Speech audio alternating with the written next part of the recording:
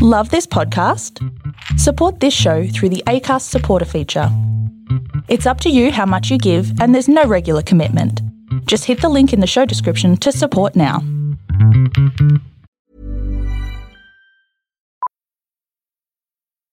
Millions of people have lost weight with personalized plans from Noom. Like Evan, who can't stand salads and still lost 50 pounds.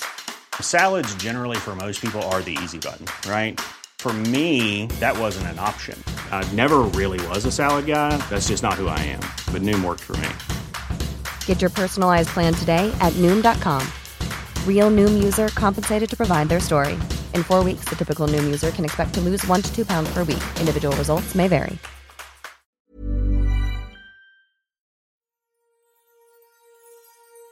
Welcome to another episode of your Storybox podcast, where I, your esteemed host, Jay Phantom, has the utmost privilege and honor to unbox amazing stories from incredible people twice a week.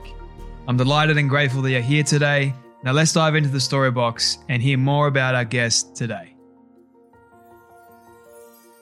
We are on episode 39 of the Storybox. Welcome back, everybody. This week, I have a very special guest for you. Her name is Wendy El-Khoury. Now, we actually did this interview a while back before the lockdown officially hit us hard. She was recommended to me by a friend of mine, Rita Agulian from Lick Your Phone. And we had an amazing chat, Wendy and I really, really enjoyed this one. I apologize to Wendy that it has taken me this long to actually release it. But better late than never. But this is a really good episode. And if you don't know who Wendy is the founder and director of Wedded, Wonderland and Wonderland Media. She's one of the world's leading digital and social media pioneers, specializing in wedding, event, and lifestyle industries. She's credited for growing 20 million plus followers across client social channels, driving lead generation, event engagement, brand awareness, sourcing talent, and amplifying sales for small businesses across the globe. As a marketer, events, and content expert, Wendy has appeared and been interviewed by major news platforms such as news.com.au, Daily Mail, Cosmo Bride, Mornings 9, Studio 10, and 2GB Radio, just to name a few. She is often credited with the reinvigoration of the wedding industry and special events industry, I should say, in Australia. She is also a local and internationally renowned conference and keynote speaker.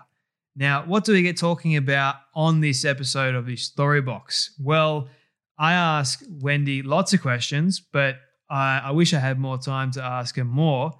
And who knows, there might be a part 2 one time. But Wendy and I get talking about her definition of success to start off with, which is pretty cool. Growing up as an entrepreneur, so her family are entrepreneurs themselves.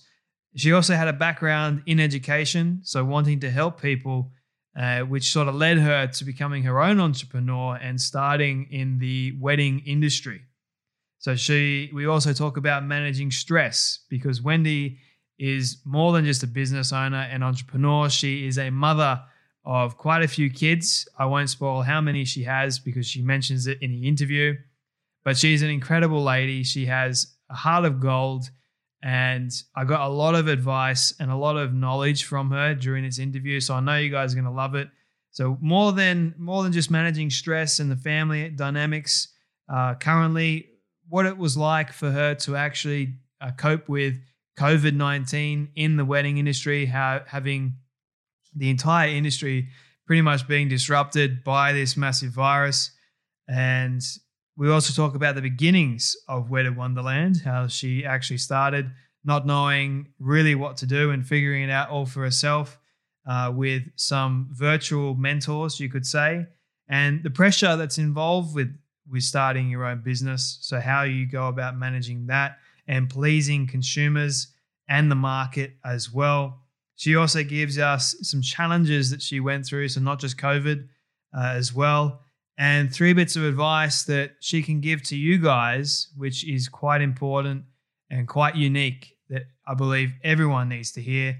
And my favorite question at the end, which is, your favorite film, your favorite actor, and the last bit of advice, and the last film that you watched, sorry. So I know you guys are going to really enjoy this one. So without me going on and on and on, because I know I can, let's dive into the story box and hear Wendy El-Khoury's story. So Wendy, welcome to the Storybox podcast. Thank you so much. What an introduction. I got that from your LinkedIn page, so I hope I got all that correct. Yeah, you did. It's just crazy when you hear it back. Yeah. I've had a lot of people actually say the very similar thing lately when I've read back all their bio. It's sort of like surreal. It's quite funny actually. Yeah. So absolute pleasure to have you on. I do have one question before we dive into all that amazing information that I just read out and how that all got started. And that question is, what is your definition of success?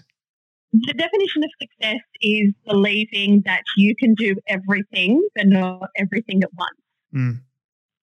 So you have the opportunity, you have the knowledge, the wisdom, and the understanding of recognizing what success is, and you celebrate that within your personal and your professional life, but also understand that success comes with risks, it comes with challenges, and it comes with understanding and appreciating the journey rather than the final destination. That's good. And where do you think this definition of success came from? Did it change over time for you, or was it just a sudden moment that you realized, oh, this is success for me?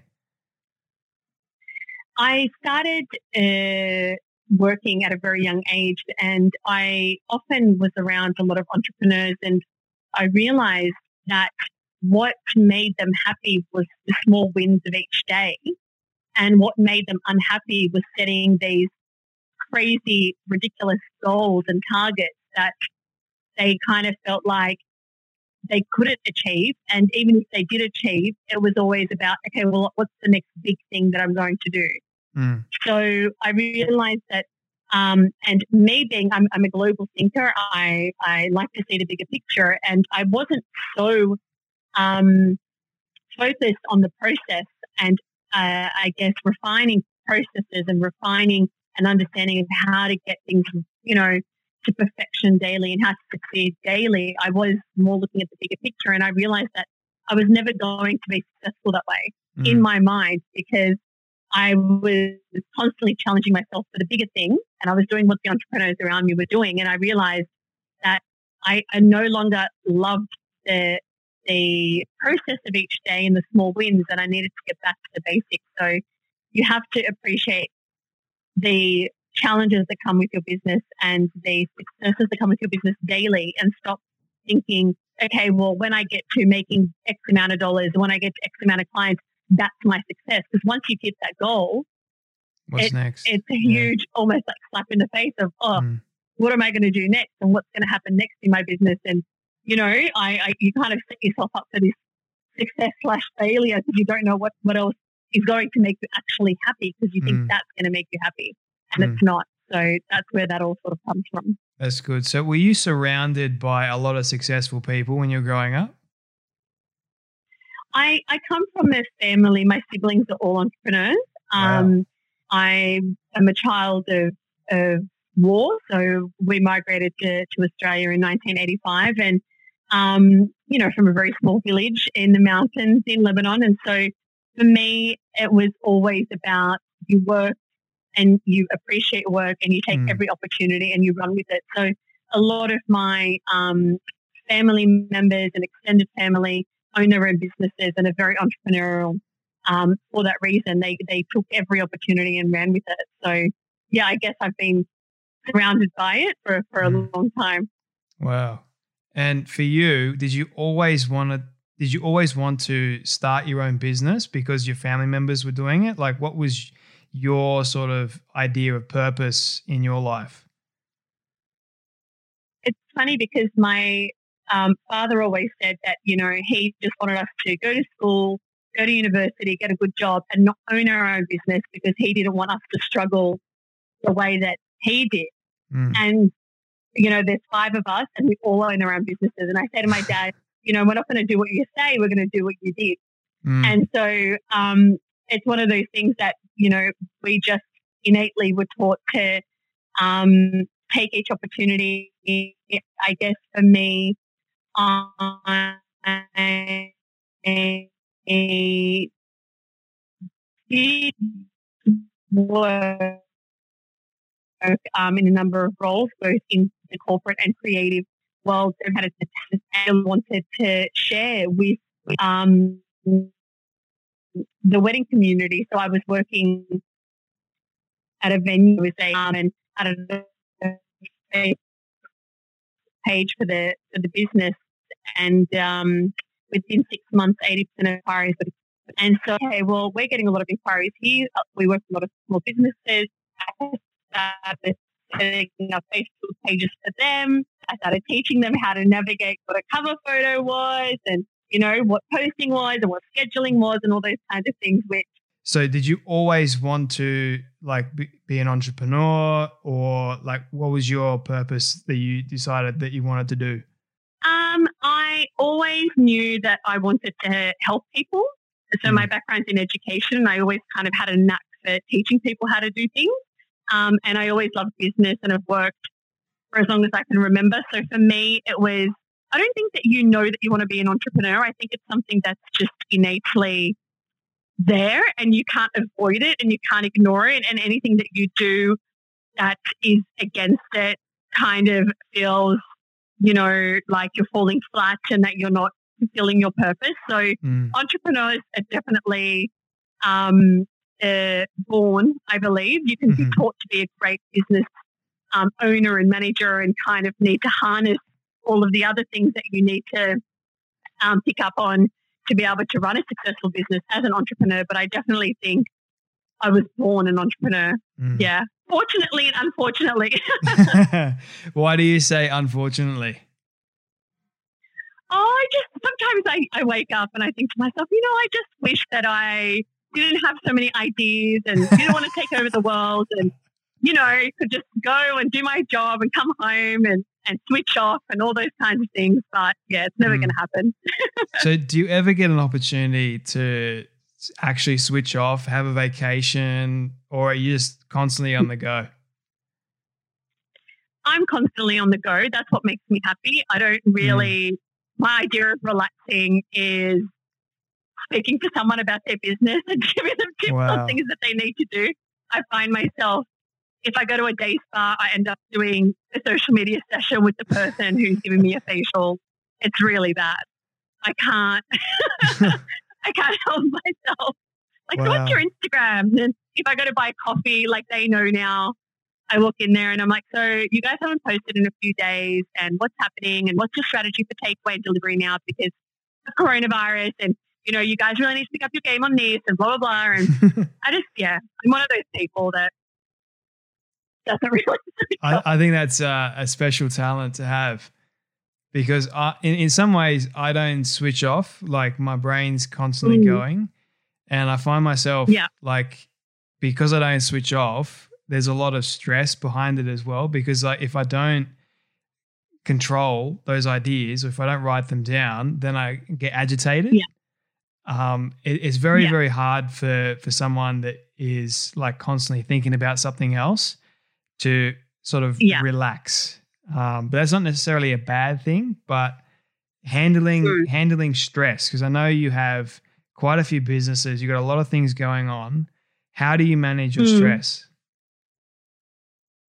I think that you have to manage stress the way that you manage adrenaline, in a way that that you have a lot of energy as an entrepreneur. For me, I need to have a release, and my release is my business. So my release is seeing things get done, and sometimes I think a lot of stress for a business owner or a stress for a mother, which I am, and is one of those things that comes from not seeing the light at the end of the tunnel, or not knowing, I guess, what hurdles that you need to overcome. So like you said, you need to write things down, and you need to see all of that energy almost as adrenaline that needs a release. So a lot of the times I find that, if I've delegated something and I haven't heard back quick enough, or and I know the answer or I can at least work it out, then just do it. I think that a lot of stress and anxiety comes from waiting on people, especially when you're a fast-paced person. And it comes from pressure when things haven't been communicated correctly. So I'm like an over-communicator. I'm one of those people that will send an email and then I'll call to follow up to confirm you've read the email. And then I'll send another email confirming that we've just had a phone call about it, because I just think that, in this day and age, a lot of stress comes from ambiguity, but also it comes from people not having attention to detail. And lack of communication. You end up, and that lack of communication where you're like, did you actually read that? Do you understand what I mean? Are we on the same page? It's all of those kinds of things. So I think it needs to be managed in a way where you are communicating and in a way where you're trying to find a resolution and you're working actively with whoever, and wherever the stress is coming from to resolve things and to try and end the day knowing that you're working towards, closing things off and working towards resolutions, because stress can also come from coming home and going, what did I achieve today? Or I could have easily fixed that, but I didn't because I wanted to avoid it. But guess what? It's going to be there tomorrow, So I think that you have to be very action oriented, and that's how I guess I relieve my stress and probably annoy a few people along the way, probably stress them out. But I think it's, as a business owner, you have a responsibility, and a lot of my stress comes from not knowing what my staff are doing and not knowing what my clients want. So it's just about asking the question, That's good. I like that. And in terms of when you actually first started Wedded Wonderland, how did that all come about? So I was, like I said earlier, I was a wedding planner. I couldn't run around. I felt pregnant and I couldn't run around and do weddings of an evening and over the weekends. And so I was sitting at home, 4 months pregnant, thinking, what am I going to do with my time? And so I started consulting officially to the wedding industry in regards to social media and digital strategy. And I set up Wedded Wonderland as an example of what people should be doing online. Wow. Not knowing that by showing people, it was actually going to become a thing. So from being 4 months pregnant to the time I was delivering my first child, we grew 100,000 followers on Facebook. Wow. And I was like in the delivery space going, it's 8 p.m. on Monday. It's peak time. I need to be sharing a post. What's going on in the midwife? Like I'm a crazy person. But because I knew that I'd built a community and I owed them content because they became so fixated on what we were doing and they were so engaging. And so I felt a huge responsibility then to keep up with the community in conjunction with continually educating the industry on how to do things. So we were constantly, and we still do, set trends and show people how to use different platforms within Instagram, within Facebook, within blog content, within newsletters, events, whatever the case may be, in order to drive the industry to understand how to do it for themselves and how to educate them on the practical components of managing a business effectively online. So you've got, that's how it happened. Wow, that is absolutely incredible. And how long have you been doing it for now? So my eldest turns 7 next week. So roughly around 7 years. I started it when 7 years, yeah. Wow. And in terms of the wedding industry itself is a massive, massive industry. Did you know at all going into it what you were doing? No. I just knew that I had worked with quite a number of small businesses. I knew that it was a small business market.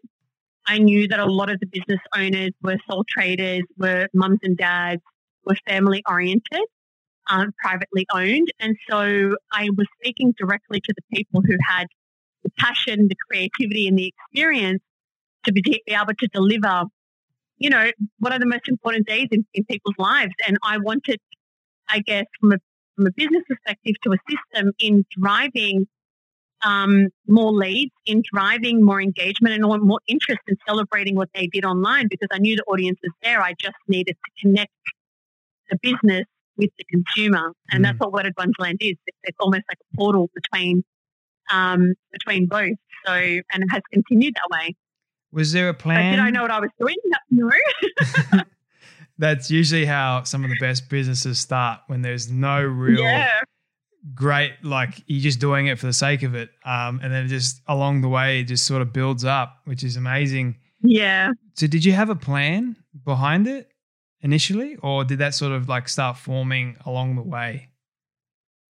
It's definitely, there was always a plan of, you know, creating a platform, I guess, online where I could, like I said, celebrate what the industry was doing and show couples what opportunities they had in planning their wedding. I mean, when I got married, you know, I pick up a magazine and there were no cultural weddings being featured, very little luxury weddings, large-scale weddings, you know, weddings of different ethnicities, backgrounds, religions. I was exposed to all of this working as a wedding planner in Western Sydney. So for me, I was like, where is the Indian bride? They have the most incredible weddings. Where are the South Africans? Where are the Chinese weddings and the tea ceremonies? So for me, it was about really showcasing what Australian weddings truly are like. And what that did was open us up to the globe, because we were showcasing, you know, these brides that were tied so heavily into their cultures and into their religions and into their family units. And so it really connected us with wedding and event planners from all over the world, which was not a plan, but definitely is how we organically grew. Wow. And then what period of time was it that you actually were able to say, look, I can start turning this into something bigger than what it was turning into?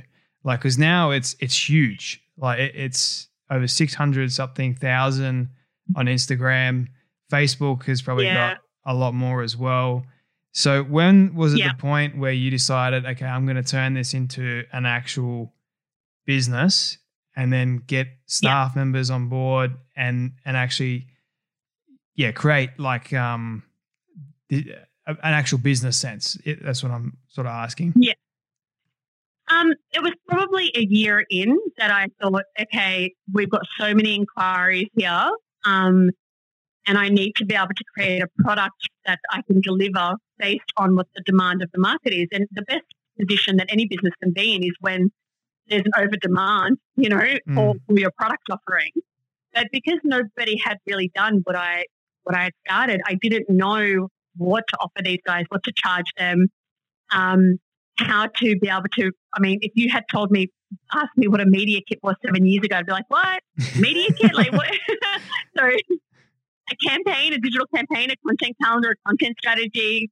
You know, we were using influencers before the term influencer came about. We were connecting people who had influence in the market and with designers, and getting gowns made and sending them overseas and doing all these kinds of things 6-7 years ago. And that was really unheard of. So I guess I realized a year in that, you know, there were so many businesses that needed our support and needed our platform.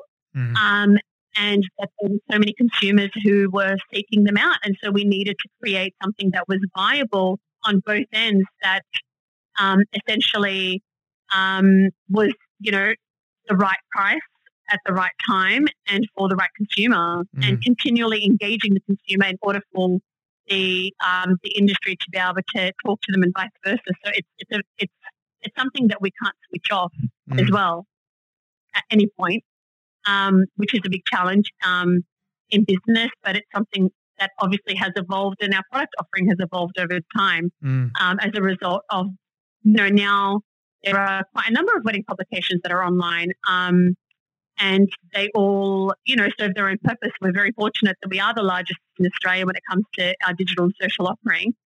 But what that means is it's very challenging, because you're no longer speaking to an audience which is like a micro influencer, which is, you know, Sydney-based or Melbourne-based. We are speaking to a global market. So anything that we put out there has to be at a global level, which is challenging. Yeah. Does that put a lot of pressure on your back, having known that it is global. So there's a lot of people you've got to sort of influence or please in that market. So does that put a lot of pressure on you? It does, because we're not only driving the consumer to consider certain products or services, we're driving the industry, like I said, to understand what people are responding to online in order to better or in order to diversify what their product offering is. So it's twofold. And so there is that ongoing pressure. But, you know, for us, it's always about identifying what the product is and ensuring that we are constantly evolving our product offering to meet the needs of the market. And, you know, now that I'm sitting at home, I'm actually working on a product that, you know, I feel like will really close the loop in terms of knowing what the consumer journey is, knowing where and how decisions are being made, and understanding the conversion from a lead sales perspective, because that's something we've never really focused on. Our focus has always been content, campaigns, events, social media, but we haven't really, you know, gone down to the finite detail of understanding consumer behaviour when it comes to purchasing. And we're a long shelf life product. Somebody sees a wedding dress online, they're not buying it the following day. You know, they're sitting on it for 4 to 6 weeks and asking the opinions of the gatekeepers within their own world, and then proceeding with a inquiry, then potentially, you know, a sale at the end of that. So for us, we're really trying to understand consumer behaviours right now, because that's what essentially is going to allow our business to scale. You know, so even though we are so big and even though we're so well known, scalability is a huge importance, and trying to scale when you're servicing small businesses is very difficult. So that's my new project.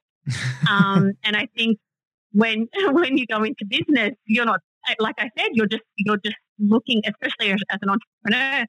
And as Richard Branson says, if you don't have a problem to solve, you don't have a business to run. You know, so for us, it's always, well, you know, what's going on, what does the industry need? And now with COVID-19, we've obviously had the industry shut down, postponements take place, the rise of elopements. You know, the industry completely lost in terms of not having contractual understanding of having a pandemic. You know, all of these challenges that we're now thinking, okay, well, how can we future-proof to a certain extent what's going to happen the next 6 to 12 to 18 months? Because decision-making around weddings and spend and economically is going to shift. So we need to be able to meet those demands and be ahead of the curve to drive the industry to understand what they need to do, and also drive the consumer and give them opportunities, just like we did the day we started. So in a different environment. Yeah.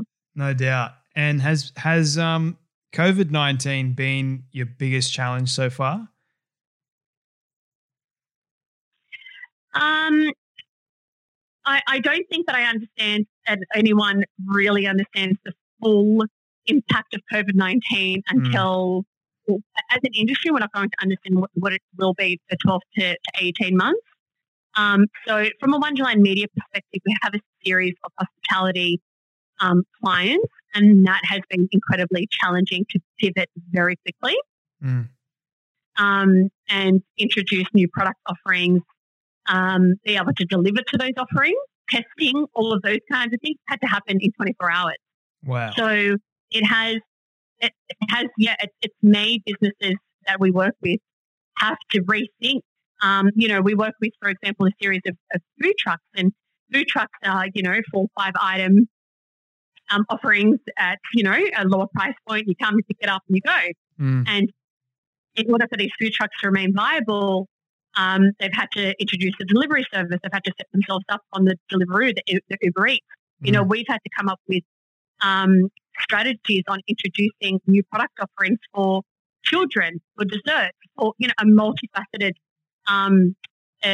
product, because when you're paying for delivery, you're wanting a dessert, you're wanting to feed your kids, you're not just wanting a burger, for example. So it's been very challenging, but I think that business, you know, in the long run will be better for it, because they will be more agile and they will understand what the opportunities are, because they've had to discover and explore that, you know, from that perspective. But the wedding industry, I mean, we set up a Facebook group last week that now has 1,300 couples on it in a week that have had to cancel their weddings, postpone their weddings. They actually had a bride email through last night saying, we managed to organise our wedding in 4 days and we found our photographer through the group.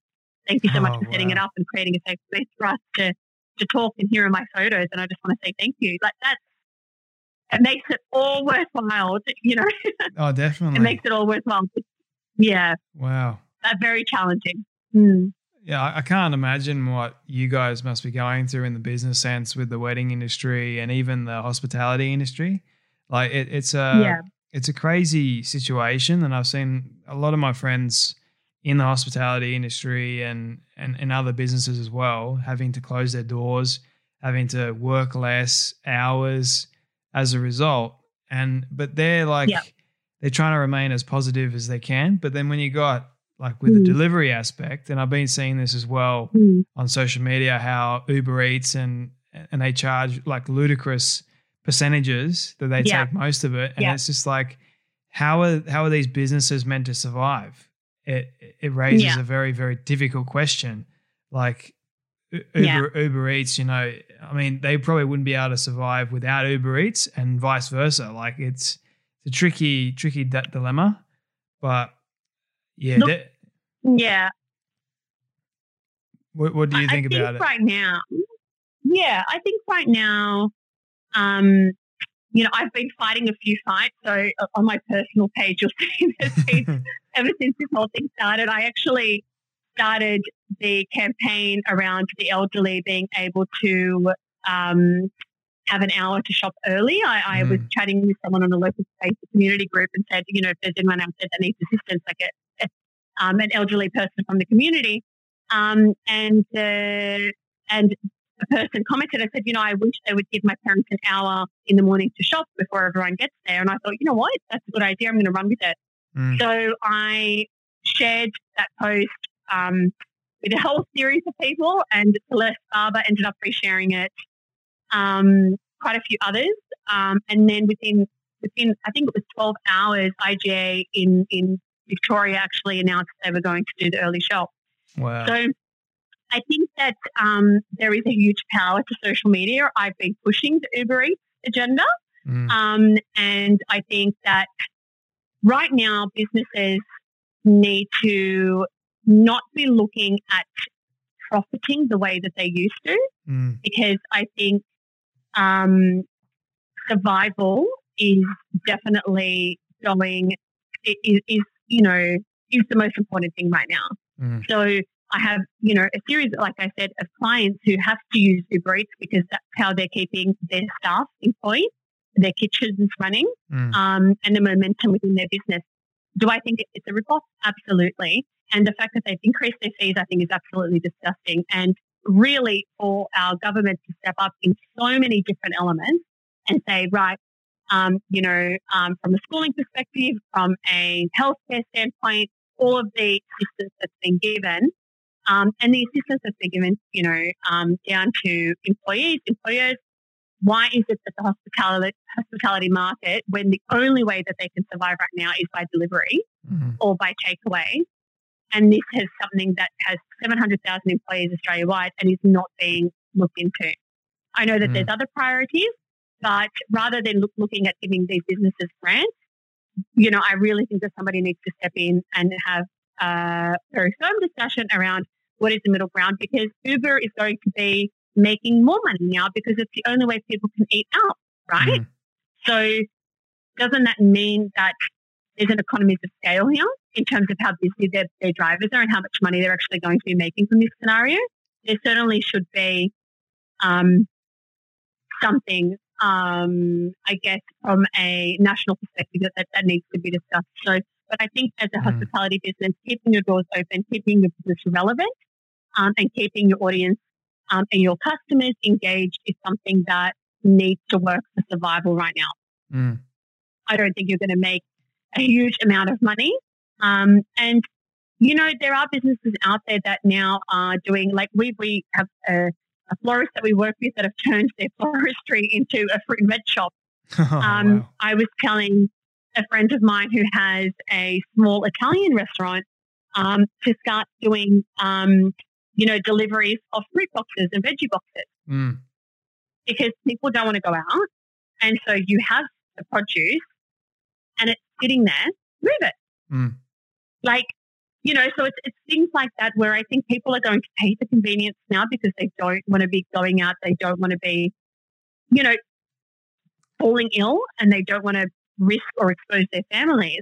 So if the consumer is willing to spend for convenience, then these businesses need to think about what their current product offering is and also for the next 3 months, what they can introduce that will actually, that is complementary, not something completely far-fetched, not pulling a rabbit out of the hat, but definitely something that is complementary, that is a service that can be delivered in conjunction to what their food service offering is, in order to, I guess, beef up that bottom line. It's definitely interesting times. Have you noticed when you first started the business that the way consumers are spending has changed a lot now compared to before? Oh, yeah. Yeah, absolutely. Yeah, it's very... Yeah. On so many different levels. Yeah. I think nowadays consumers are very hesitant to spend money because they don't know the state of the economy, if they're going to have a job or not. And that also impacts whether or not, people are going to eat out, or if they see the delivery fees as well. It's sort of like a two-edged sword. So if you go out, you're at risk of getting the virus, and if you eat in, you're at risk of losing money. So it's sort of like... But I think behaviorally, it's very difficult to change habits. And so I think even if the one vice that we have is Uber Eats or, the delivery of food, really. We're sitting at home, Netflix, TV, maybe jumping onto a podcast, maybe, Spotify, whatever the case may be. But really from a food perspective, which is such a big component of how we make decisions as people when we do go out, it's like, what are we eating? Where are we going? What's in the menu?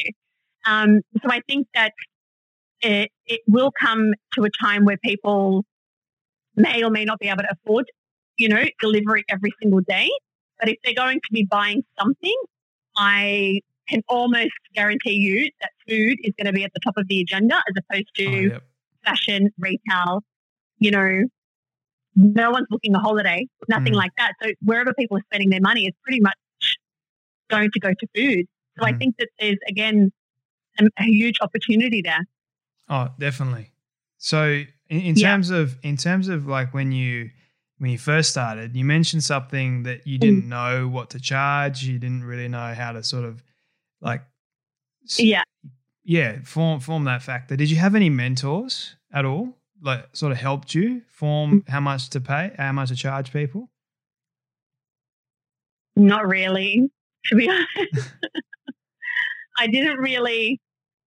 I have online mentors, people that I look up to, that I read about. I think that when you're, doing something that hasn't been done before, even though like I said, I'm surrounded by entrepreneurs, but nobody who's really in the wedding space. But I would look at their business models and kind of go, right, how can I emulate that for my business, or does that make sense for my industry? What can I learn from somebody who has, service stations, or somebody who is a designer, or somebody who owns a, tools company, for example? Like, what can I learn from all of these industries, and how can I adapt that to my own? But I've never really had a consistent mentor. I wish that I did, but I have a lot of people that I look up to. And I think that, when you start a business and you don't really know that you're even starting a business, the most important thing, and I think a big tip here, is kind of building your own board with people that that are hopefully, smarter than you, or have more contacts than you, or are able to assist you in some which way. I have a lot of friends who, I respect and I love. And I think that even though I haven't had a mentor per se, I have a board. I have an unofficial board of people that I go to, a board of directors that I can call upon, and then vice versa. So I think that's really important. So what does your day... 100%. Like without people like supporting you, then how are you actually going to grow and find that motivation? You know, it's a very important thing. So I'm curious to know, Wendy, like, what does your day sort of look like? Because you're a very, very busy lady. You got 4 kids. You got a husband. Yeah. You've got 3 businesses, I believe. How do you manage your time? Like, I'm curious to know what does your day usually look like? So normally the first thing that I do actually the night before is go through and make sure that I've responded to all emails for the following day. And I don't send them late at night, but I save them. So it's the first thing that goes out in the morning. I then jump on, we use Trello, we use Monday. I go through everyone's boards to make sure that everyone's kind of organized for the following day. I obviously, now working from home, it's sort of different. My girls jump on a Zoom call and they send it over to me, and I send them notes before that takes place. I jump on, the first thing I do when I wake up in the morning, which is about 5 a.m., I jump on Google Analytics. I have a look at the analytics across all of our socials to see what's happening. I have Google Trends and alerts set up, so I have a firm understanding of what people are searching for and how their behaviours, I guess, are shifting, if anything, from an alert perspective. And there are quite a number of alerts actually at the moment in regards to weddings. So it's important to understand what media is discussing out there and how we can make that our own on Wedded Wonderland.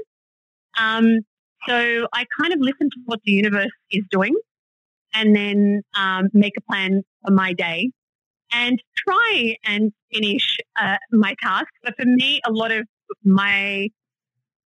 very fortunate that my staff do a lot of the execution side of things. For me, it's all about the planning and ensuring that I'm driving.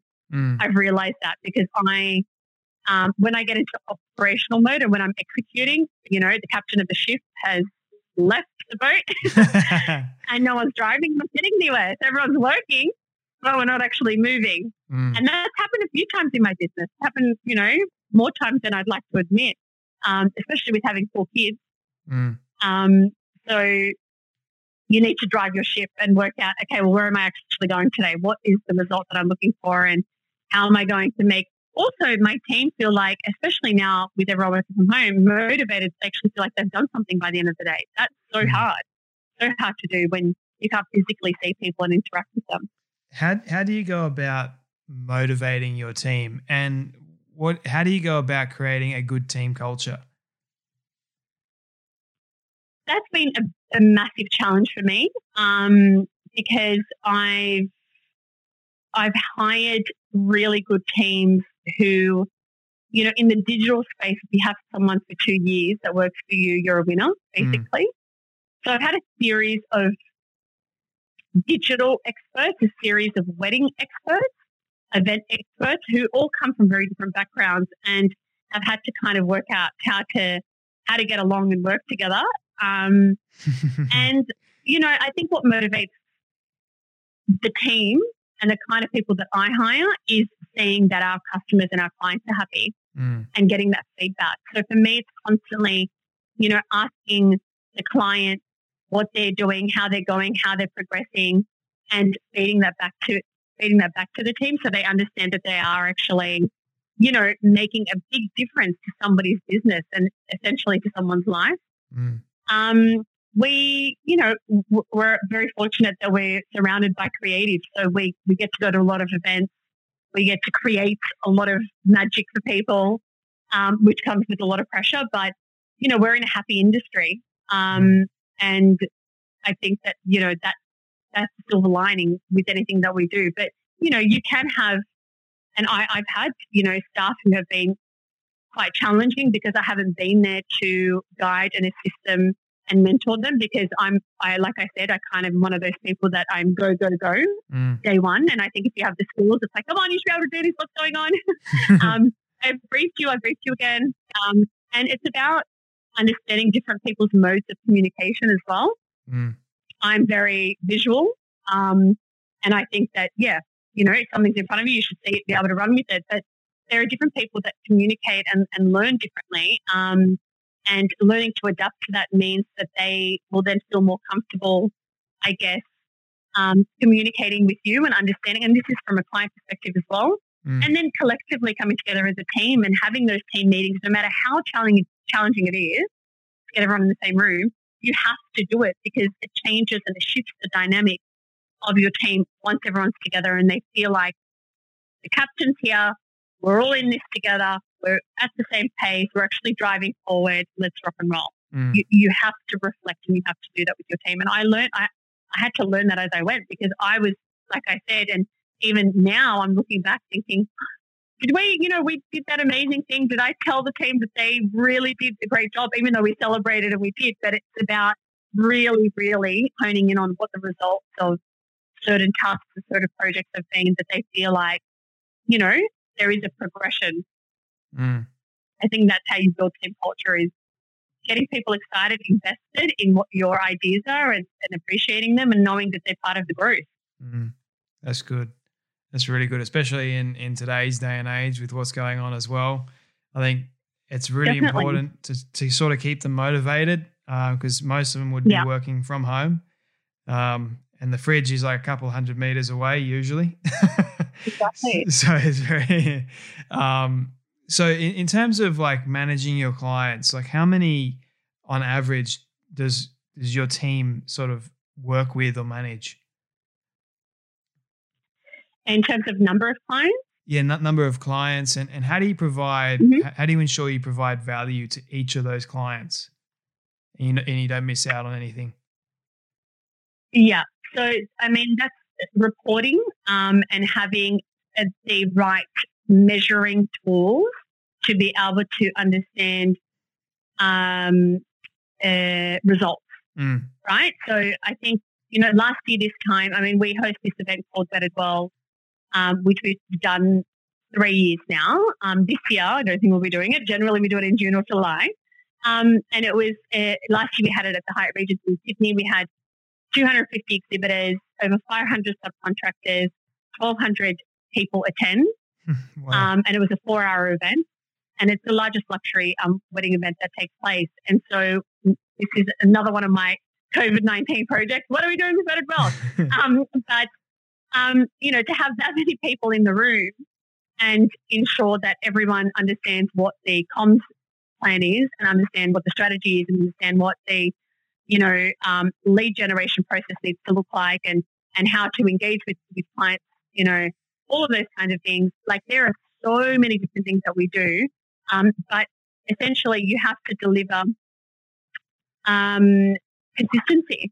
So we put together a comms plan and we actually have meetings with our exhibitors beforehand and say, right, guys, if you want to succeed at this event, you signed up for it. But in order to succeed, this is what your online strategy needs to look like. This is what your offering needs to look like on the night. This is how we're going to be talking about you, and that's across the board. And then we basically go through and we ensure that we're doing that for each client. It's the same thing when it comes to a campaign. I obsess over numbers, and I say to my my staff, like, we have to over-deliver because if we were just to deliver, I'm sure there are other people out there that could just deliver, Of right? course. Yeah. Like, what are we going to do that is going to be memorable? What's going to be that surprise? What's going to be that takeaway? On Friday, I said to one of my girls, we need to find a local influencer for one of our clients because they needed to push this new takeaway offering. And I said, get on it, and I'm lucky that I have my staff who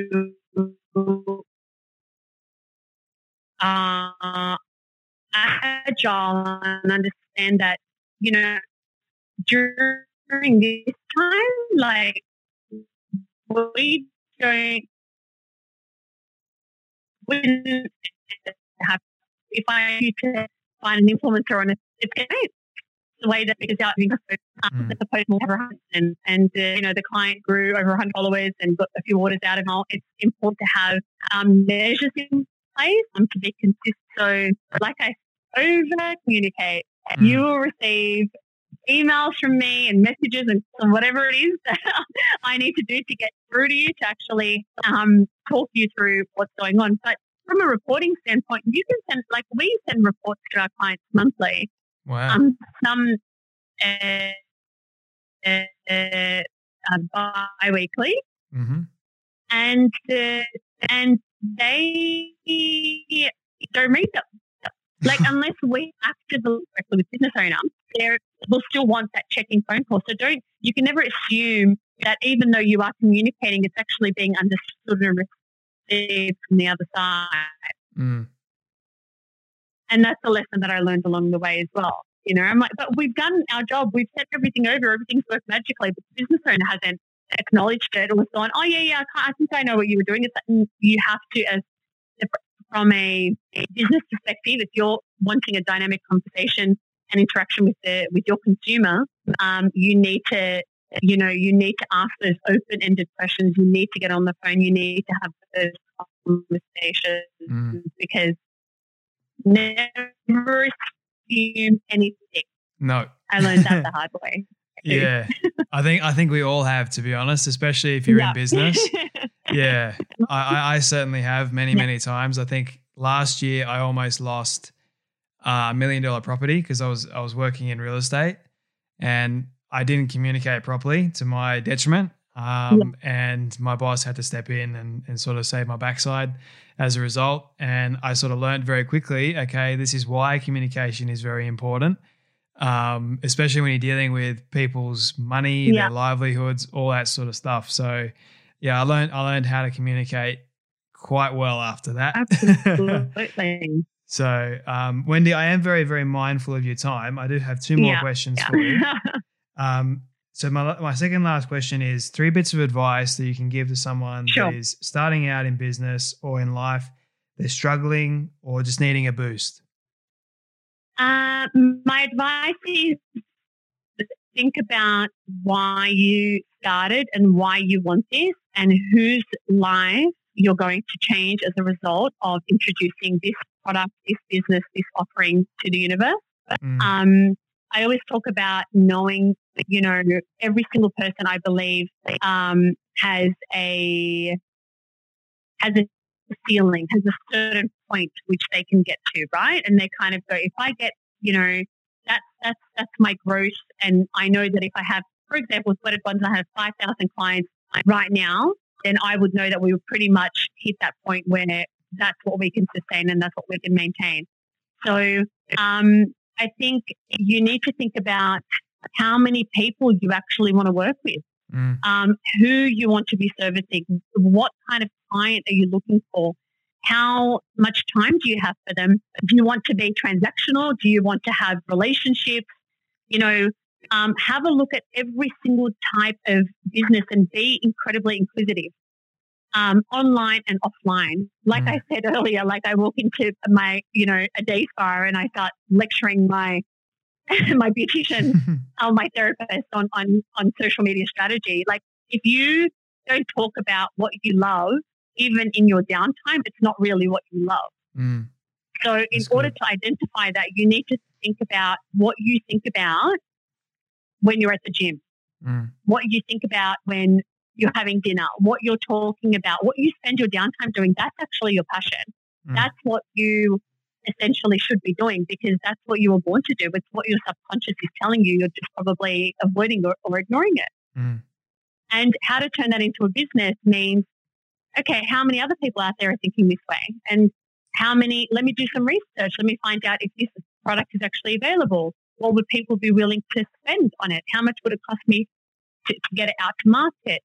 You know, all of those kinds of questions. Again, you need to be incredibly inquisitive. You need to do a lot of research and you need to look outside of your industry.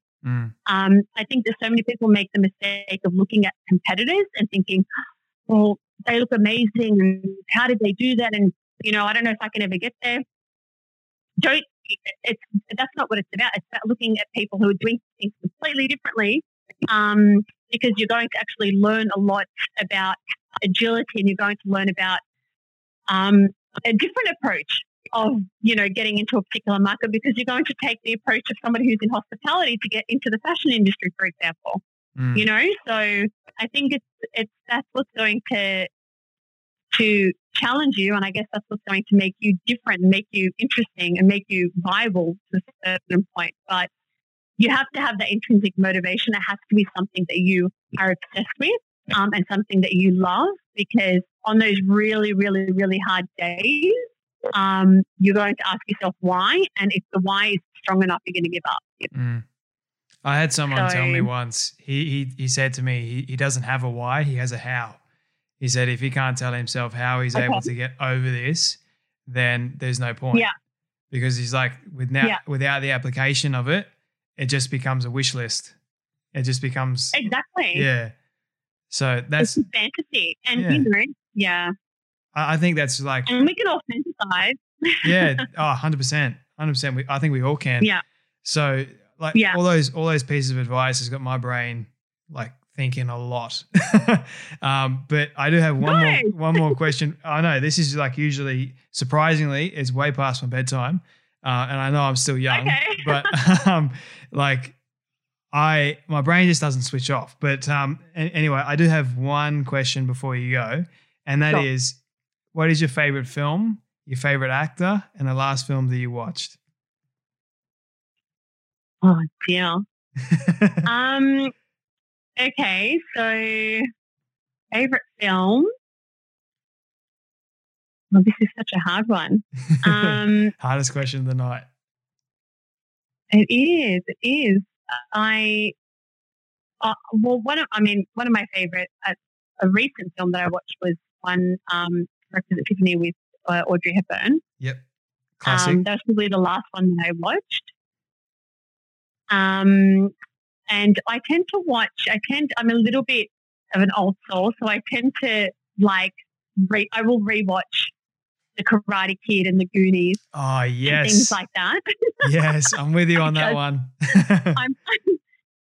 I like to kind of go to my happy place, and I think, you know, as a child, watching those movies, it just brings back so many memories.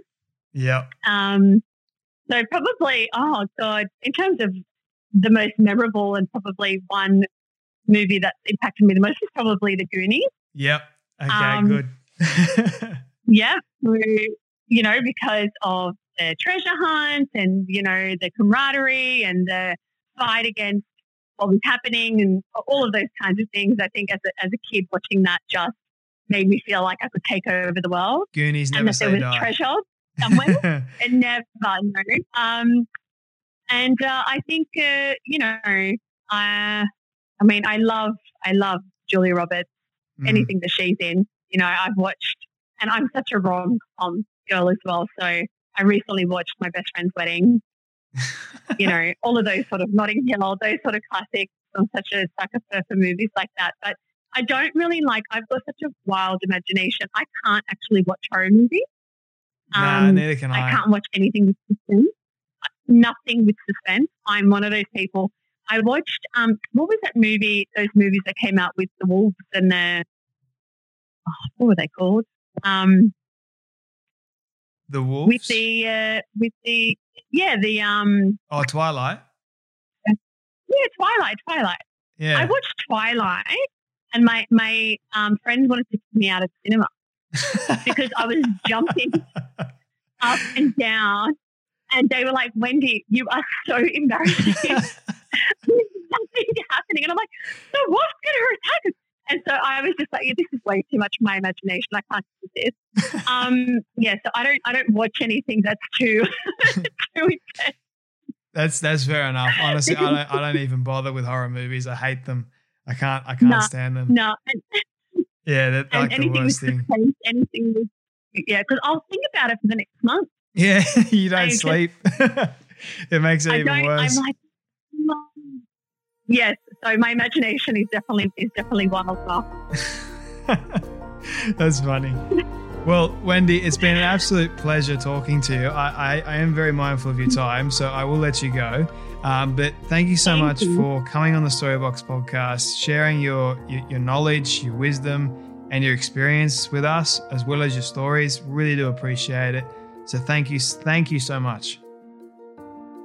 Thank you so much for your time. I can't wait to listen back. I don't like this part because it means that sadly, we have come to an end of yet another incredible story. I just want to say thank you to all of you for tuning in and listening to our guest today. It is my prayer that you would have felt inspired, motivated, challenged in some way, and that you would have learned something new as well.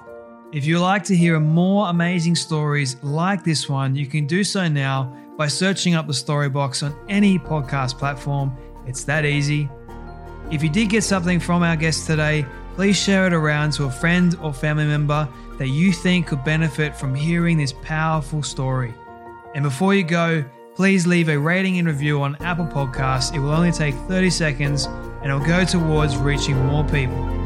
Let's start changing lives through powerful stories like this one. Your support is greatly appreciated. Until next time, when we dive back into the Storybox, I'm Jay Phantom, and don't forget, your story is worth more than you know. I'll catch you next time.